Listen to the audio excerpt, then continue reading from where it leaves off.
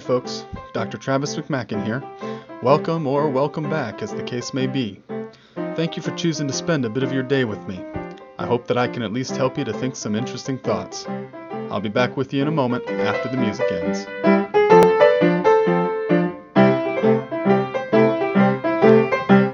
Today I'm back to talk about Section 2 in Karl Barth's Göttingen Dogmatics, continuing on with the series that I've got going on the Göttingen Dogmatics. Section 2 is entitled Preaching as the Starting Point and Goal of Dogmatics. And so I'm going to start by reading the Diktatsatz, the short paragraph that Barth put at the head of his sections that would have been taken down verbatim by students. And so I'm going to read that and then just dive in to the different points in this section. So here's the Diktatsatz. The divine address to which dogmatic reflection must relate directly is preaching, that is, the proclamation of the Christian Church, which has its basis in revelation and Scripture. This reflection is twofold. It involves, first, the hearing of the Word of God, which is actually spoken in this proclamation, and it then involves the task of truly speaking the Word of God in this proclamation. Both take place as we work back from preaching itself to the underlying Scripture and revelation. Dogmatics is the methodical execution of this movement. The theses that are established in the process are dogmas. A dogma achieves symbolic status when the church or one of the churches publicly recognizes it. So that's the end of the Diktatsatz. And subsection in section number 2, subsection 1, is entitled The Point of Dogmatics. And so what Barth's really working to set up here is to identify Christian preaching as what he calls, quote, the raw stuff of dogma and dogmatics, end quote. And that quote is on page 24, the raw stuff of dogma and dogmatics. And so he kind of goes back to his understanding of how Schleiermacher sets up the church as a fellowship of spirit or a fellowship of faith. And this is the prevailing concept of the church in the 19th century liberal tradition. And Barth does not say that it is not a fellowship of spirit and faith. The church is, for Barth, a fellowship of spirit and faith, but he thinks that fellowship of spirit and faith is grounded by something prior to it. It's grounded by the Holy Spirit's work through preaching, and preaching specifically in the forms of word and sacrament. So we've seen this concern with Barth before, where he does not deny entirely what Schleiermacher and the 19th century liberal tradition was up to, but he wants to redirect attention to the way that all of that is grounded in the prior initiative and act of God. So yes, a fellowship of spirit and faith, but grounded first and foremost in God's word. So that the interesting thing for dogmatics is God's word, and not simply reflection on the faith of that particular human fellowship. So the key quote that Barth continues to develop through these first pages of section 2 is, he says, the issue is the identity of the Word of God with the human words in preaching, and whether and to what extent there is an identity there. So there's a good quote on page 25 for this. Barth says, quote, "Dogmatics is very specifically reflection on this speaking with reference to the Word of God, namely how far the Word of God is or is meant to be identical with it." End quote. So dogmatics takes the raw stuff of preaching and reflects on whether and to what extent it is identical with the Word of God. And he runs through a number of different arguments in favor of his way of setting things up. One of them that I like is his, one that I like is his second argument. He says, one of the great things about doing theology this way is that you never have a lack of raw material. There's always an abundance of sermons out there for you to analyze, so you'll never run out of material. He says that on page 28. He says it also keeps dogmatics meaningful and practical. So he starts from the from the perspective that the church is engaged in the speaking, call it preaching. And we've seen before how he defines preaching pretty broadly. but the church speaks, and the question is whether it's speaking in a meaningful way. So he raises the question on 29, what is meaningful here and what is meaningless? So the task of dogmatics is, in one sense, to identify what's meaningful in Christian preaching and to separate it from what is meaningless. So to find that identity with the Word of God. And this keeps dogmatics focused on practical questions of meaning in the lives of particular human beings. So it's not just confession for the sake of confession. It is directed to this practical end. And another benefit of this approach, Barth says, is that it keeps dogmatics fresh and contemporary rather than letting it get stuck in the past. So if you're focusing on the preaching that's happening, then you're going to constantly be bumping into those contemporary issues, social questions, intellectual questions, and what have you, that keep the reflection on God's Word in the world fresh rather than becoming stale and stuck in the past. And in connection with this, dogmatics for Barth cannot be telling people what to believe. And that if you're doing theology and dogmatics for Barth and you think the whole point is just telling people what to believe, then he says you are doing it wrong. And especially interesting to me here is he lifts his teacher, Wilhelm Hermann, up as an example here of doing theology in a positive way that doesn't let it become stale and stuck in the past. But he also praises Paul Tillich. And this is, I'll just read you a sentence from the bottom of page 29 on to page 30 on Tillich. Let's see here. He says that this contesting of the idea that dogmatics is just giving you, let's see, I'm going to start the quote a little bit farther up on 29. The idea that, quote, dogmatics burdens the consciences of Christians with propositions that they have to believe or accept as true if they are to be saved, end quote. So he's saying that's not the proper understanding of dogmatics. And of that understanding, here's the quote. Quote, the contesting of which today is the true religious nerve in the theology of Paul Tillich, which is anti-orthodox at all costs, end quote. So I find this especially fascinating because so often, especially in English language theology, you get contrasts drawn between Barth and Tillich. And later things that Barth will say about Tillich can feed into this. Things that Tillich said about Barth will feed into this.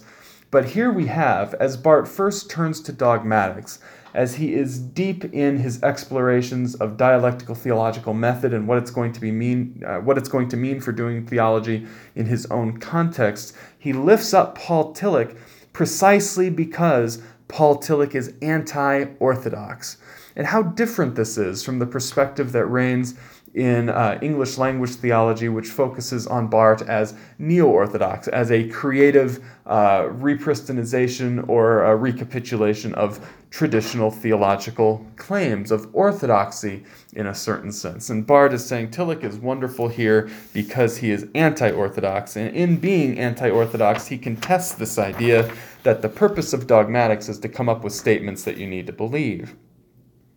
So he says, continuing on page 30, quote, dogma and dogmatics cannot be a matter of telling people, even theologians, what they must believe. The word of God saves, not faith, end quote.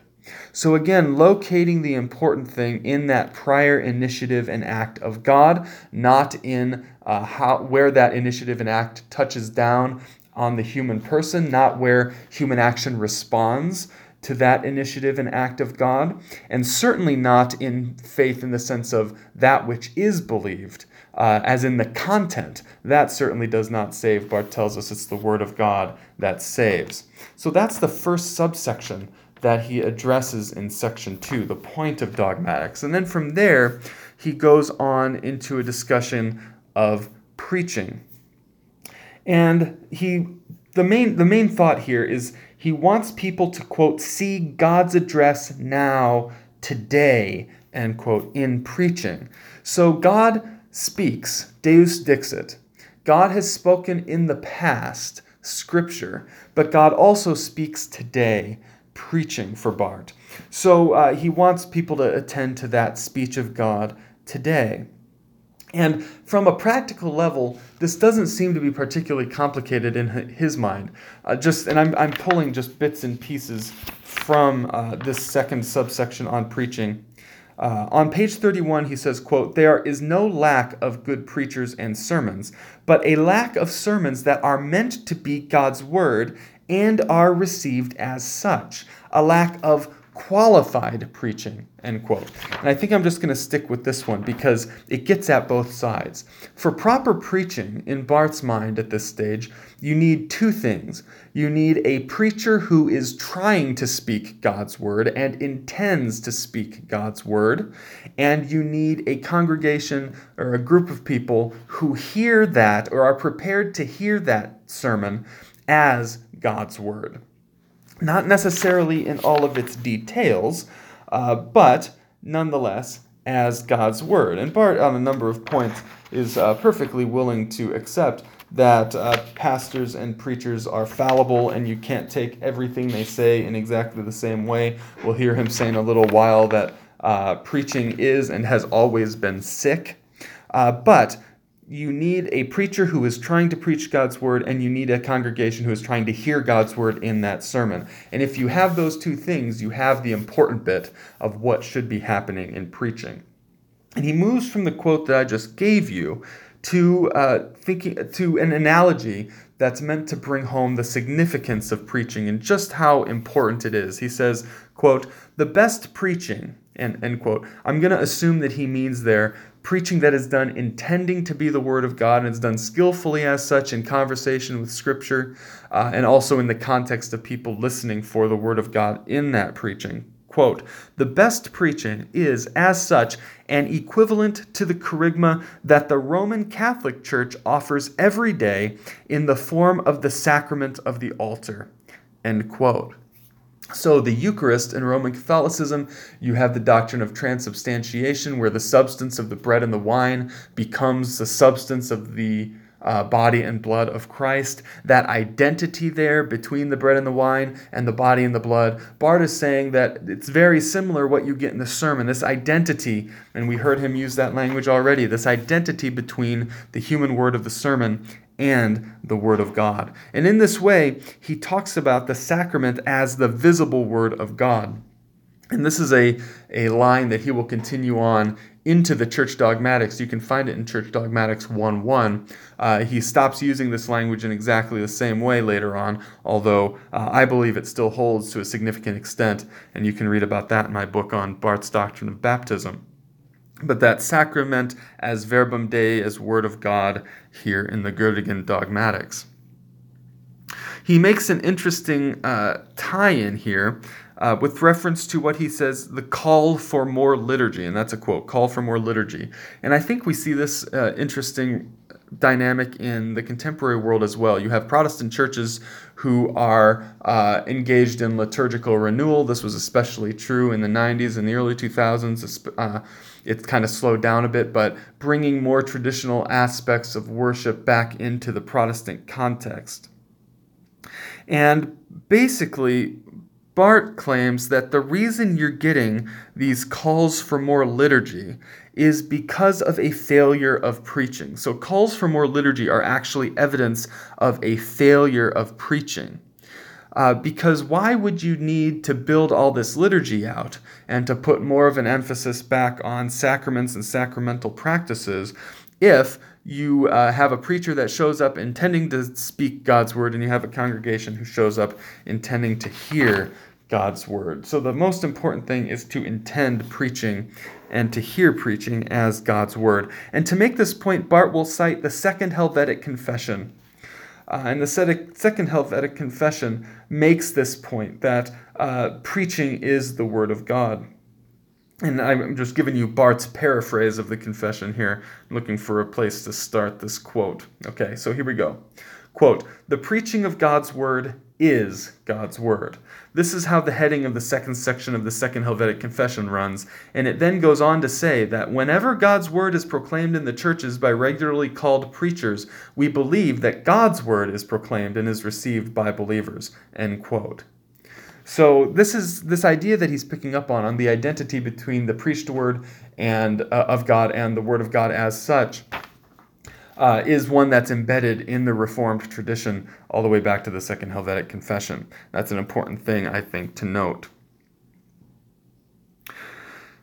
And the corollary is that if you're going to deny that there's an identity of the human word in preaching with the divine word of God, then you're not only denying the word of God in preaching, but you're also denying it in revelation and in Scripture.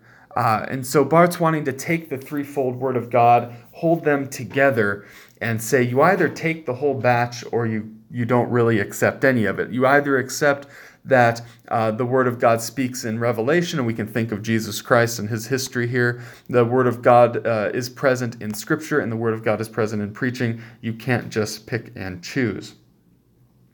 Now, he moves from here to some interesting material that also survives into later versions of the church dogmatics. Some of you perhaps are familiar with his line that the word of God may speak through Russian communism, a flute concerto, a flowering shrub, and a dead dog.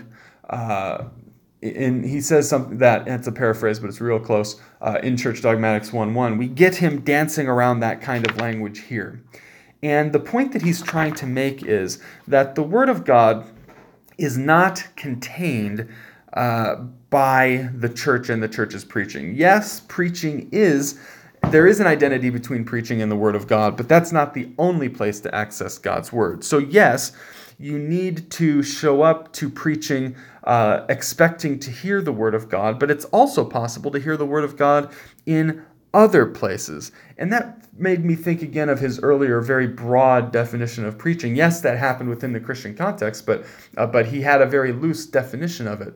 Now, if we expand that definition even a little bit further, we can also think of many other aspects of society where we might encounter God's word being proclaimed in human speech, in certain social movements, in political movements that are fighting for justice, and so on. And that's exactly where Barth goes with this, because on page 34, he starts talking about modern pagans. And I believe what he's signaling with this language of modern pagans is socialism. So this is toward the top of page 34. And he's going to cast a very wide net with reference to preaching here. So, quote, I accept the preaching of the Reformed Church first, but also that of the Lutheran, United, and Methodist churches, and I expect to hear God's word as well from the Irvingites and the Christian Catholics, not sure exactly what that group is, and the Salvation Army. I am also glad to have heard God's word in Roman Catholic preaching. I will open my ears wide to be convinced that God's word might even come through voices that belong to no church, that are perhaps directed against every church, that have nothing to do with what we call religion, and yet that I have to listen to if I am not to be disobedient to the heavenly voice. I hope I am ready at any time to be open to God's word, as in fact it may be spoken to me, also in nature, history, art, and who knows, even my own heart and conscience. All this is true. End quote. So again, Barth is opening up the possibility for this broader encounter with God's word outside of the church. And he says further on down the page, he expands that circle, and then he's going to tighten it in. So here's the tightening down at the bottom of 34, quote, it would be undisciplined to infer from the actual presence of wider possibilities that there does not exist between these distant possibilities and those that are closer to hand, not an absolute, but a relative and important distinction, namely, that we resolutely stick to the latter, or at least start with them, end quote. So what he's saying here is that dogmatics, as reflection on preaching, looks to preaching first. You look for the Word of God closer to home before you expand your horizon and look to it farther away. And I like that he says at least start with that closer to home proclamation. Get your bearings from that and then expand out from there. And I think that expansion is really important, both in Barth's day and in our own. And in Barth's day, the way that he brings in these modern pagans, I think again that he's thinking about socialists here specifically. And I think this is evidence of his background in the Sophenville parish and his engagement in union organizing and socialist politics in that context. I think that iceberg is poking up through the surface at this point. So, moving on then to the very end of this section, reflecting on the criticism of preaching that is dogmatics, Barth makes a point that is going to become a staple for him. Dogmatics is basically a concern of all Christians and not just of theologians, and that's a quote. All Christians and not just, and here he means professional theologians. And in later contexts, he will say things like all Christians are theologians. Some do it full-time as a job, but everybody is meant to engage in this reflection on preaching, looking for that identity between the human word of preaching and the word of God. And so we move on to the third subsection, which he simply titles as reflection. And an important point that he gets to here on page 37 is that the Word of God is concealed, always hidden, concealed. It's not some obvious object objectifiably out there in the world. And this is a key point for dialectical theology in general, the non-objectifiability of God. Because God is non-objectifiable, also God's Word in the world is non-objectifiable. And he talks about the different ways that revelation in its threefold form are concealed. So I'm going to read a section here from page 37, quote, "Preaching, of course, is God's word in human words, concealed by the total inability of everything human to obtain to this object, just as God's word in Scripture is concealed by the separating distance of everything historical, by Lessing's quote-unquote ugly ditch, and just as God's word in Revelation is concealed by God's inaccessibility, by his incomprehensibility, which does not cease but becomes very great in his revelation," end quote. I think it's really important to understand what he's doing here, because this is, again, another Trinitarian logic that he's bringing into his understanding of Revelation. So in the doctrine of the Trinity, traditionally, you have what's called the doctrine of appropriations. And you see this, for instance, in the Apostles' Creed or the Nicene Creed when you're looking at the three different articles. The first article referring to God the Father or Creator. The second, God the Son. The third, the Holy Spirit. There are different tasks and activities and responsibilities, so to speak, under each of those articles, identified in connection with the different persons of the Trinity. But of course we know that we can't separate out the different persons of the Trinity. They are all always already united, and so this work is ultimately their common work.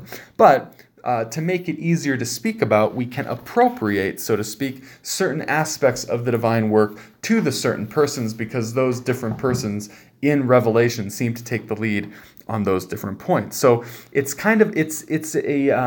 a way of dividing up information without ultimately separating it. So it's distinctions without separations. You get the same logic here. So Barth gives you here three reasons why the Word of God is concealed. The first reason is everything human is unable to communicate the divine. And I think here of Zwingli's dictum from the Reformation, and I'm totally here it is. Finitum non capax infinitum, or infinity. The finite is not capable of the infinite. And so we see this reflected in Barth, the total inability of everything human to attain to its object. There's also this idea of Lessing's ugly ditch. Things that happen in the past cannot communicate to you universal truths.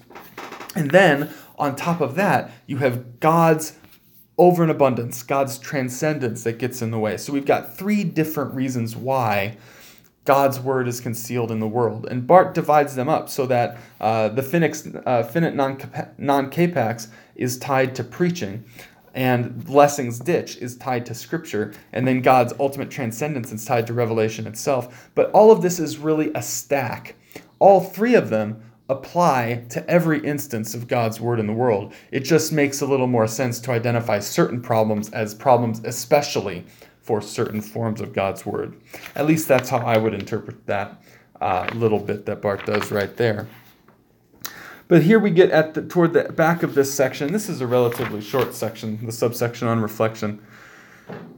He describes dogmatics' task as the following. He says, quote, "Dogmatics must render the church the service of seeing that its preaching has always been sick," end quote. So identifying for the community not only that there is an identity between God's word and the human word preached, but there's also a lack of identity there, and that preaching is always inadequate to the task, even at its best. And so dogmatics, by constantly reflecting on this in a critical mode, on that presence of identity or lack thereof, keeps that before the Christian community's eyes, that preaching has always been sick. And I think this is an interesting way of thinking about what he's doing here is to go back to his work on in the Romer brief, on his commentary on Romans. And in the preface to those works, he reflects on the sort of criticism that he is engaging in with the biblical text there. And he refers to it as Sachkritik. And this means criticism according to subject matter. So what Barth is ultimately trying to do is, and he uses this language there and other places, he's trying to understand Paul better than Paul understood himself, so that he stands with Paul as a recipient of that divine word that Paul is communicating, and then can turn around and say, okay, here's some places where Paul could have communicated it better. Or here's how we might communicate that today. So being able to be critical of the biblical text precisely by hearing the biblical text, identifying the Word of God in it, and then reflecting critically on the whole in light of that Word of God that you've identified. That is Sachkritik. So if that's how Barth undergoes examination of Scripture, that's also, I think, how he understands dogmatics in relation to preaching. In a certain respect, dogmatics for Barth is Sachkritik of Christian preaching. And if I just had to summarize it under a simple heading, how does Barth think of dogmatics? He says it's Sachkritik of Christian preaching. So I'll just put that out there for you. Maybe it'll be helpful. If you want to learn more about Sachkritik, David Congdon has a long section on it. Well, not a long section, 10-15 page section on it in his book on Bultmann, the really big book that I call the tome on Bultmann.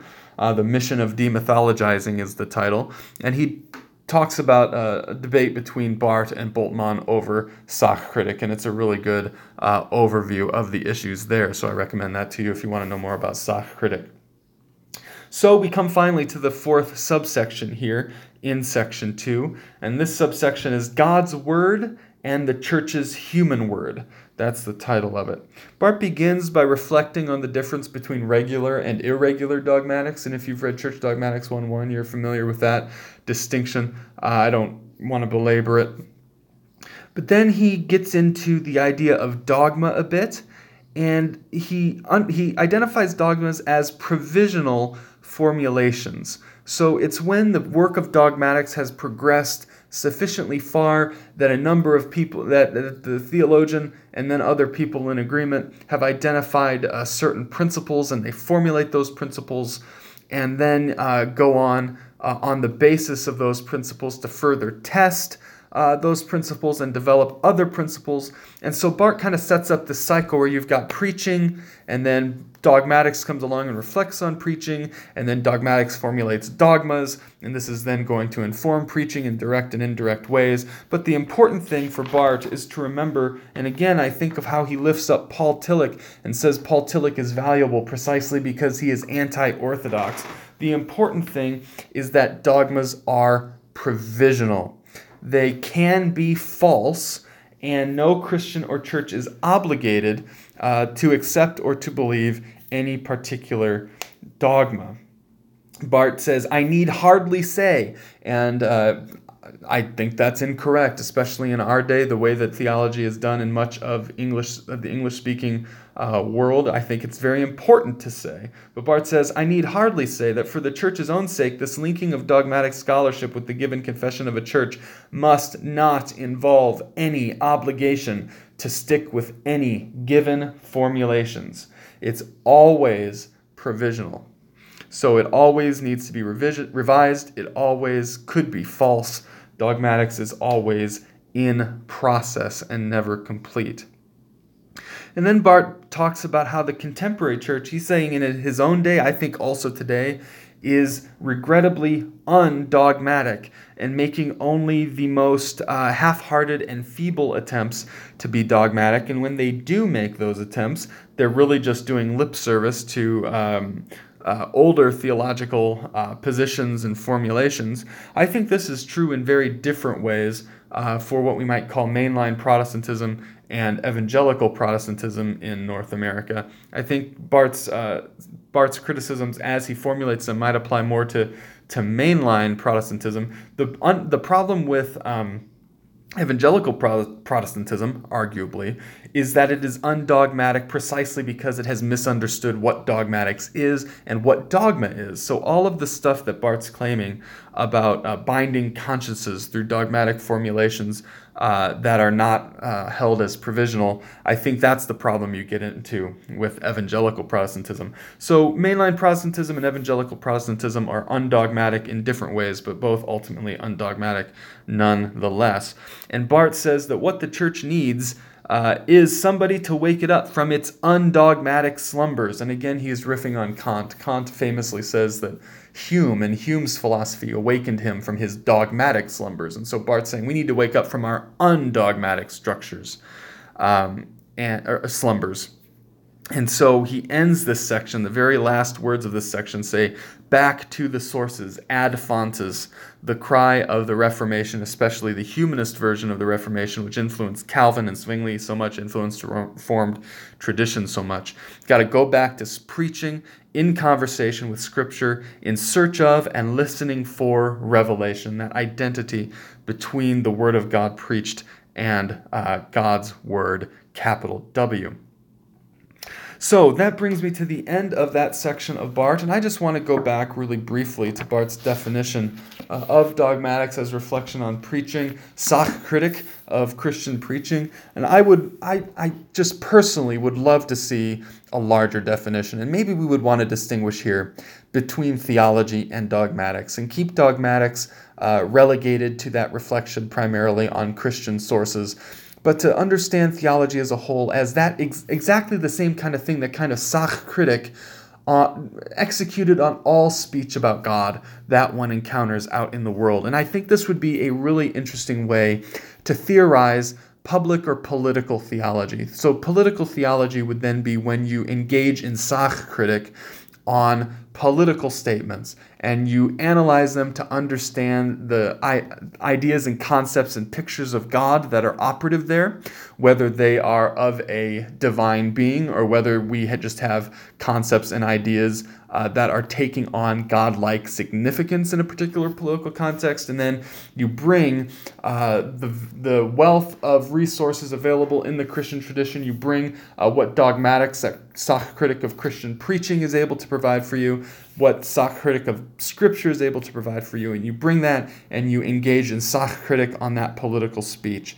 And if I had a research position where I had a lot more time to engage in constructive theology, I think that would I would make that into my program. That would be a really interesting thing to pursue. How do we analyze that political speech, and then how do we engage in Sachkritik of it from this dogmatic theological perspective? So if that's exciting to you, I'd love to hear about it. At W. Travis McMacken on Twitter. Don't ever hesitate to hit me up and start up a conversation.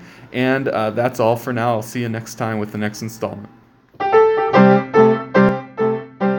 You've been listening to the McCracken Cast. I am, and hopefully will remain, Dr. Travis McMacken.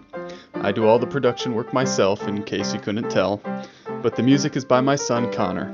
Until next time, think interesting thoughts.